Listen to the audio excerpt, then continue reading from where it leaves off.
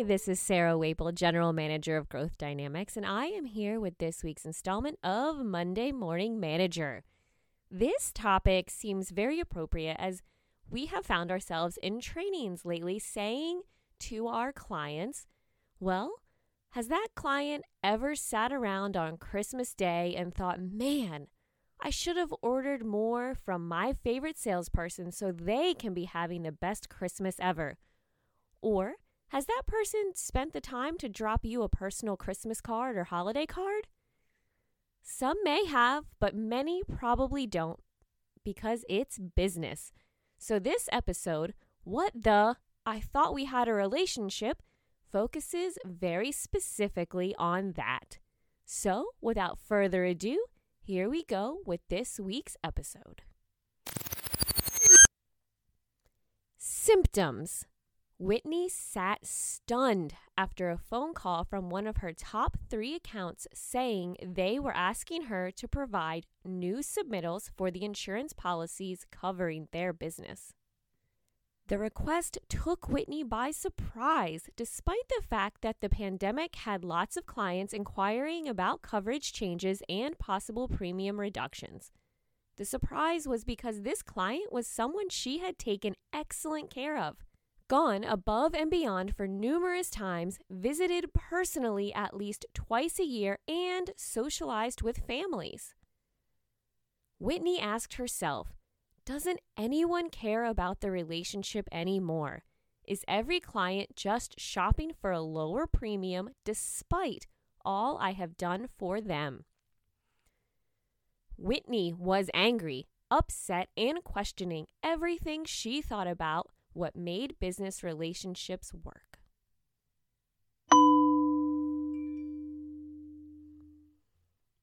Diagnosis. Whitney has every right to feel the way she did after hanging up the phone. Yes, she had a true relationship with this client, but she forgot one essential element as she worked the process to the request. She has a business relationship with them. Many salespeople confuse business relationships and personal relationships, and that can create less than ideal expectations for both parties. Whitney believed that the personal attention she paid to this account made her immune to the threat of the business owner making a business decision that did not favor her.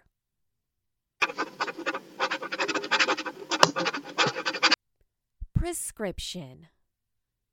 Business is not the place to get your emotional needs met. While you can certainly make good friends in the business world, you should never forget the original relationship and primary reason for the relationship is the business issue.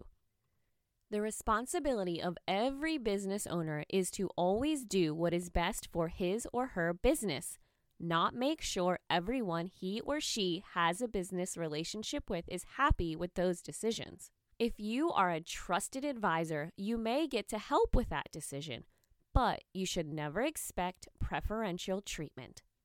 The pandemic has caused many businesses to examine every line of their expenses and decide if they should make a decision to ask for some reductions in fees or premiums, pursue other vendors, or just ride things out with the current supplier or service provider.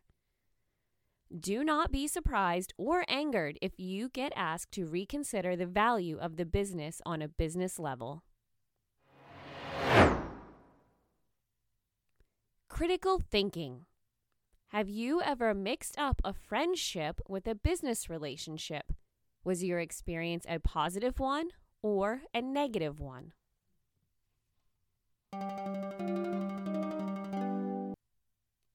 The drill.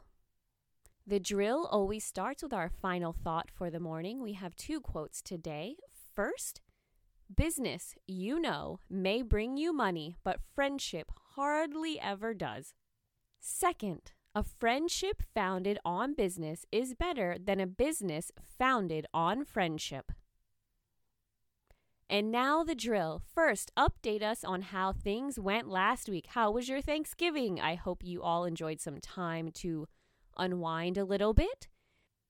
This week, please share your top 3 goals, personal and or professional, and the growth dynamics tactics you plan to deploy to accomplish them. As always, Charlie and I are here for your one-on-one coaching, so please do not hesitate to reach out.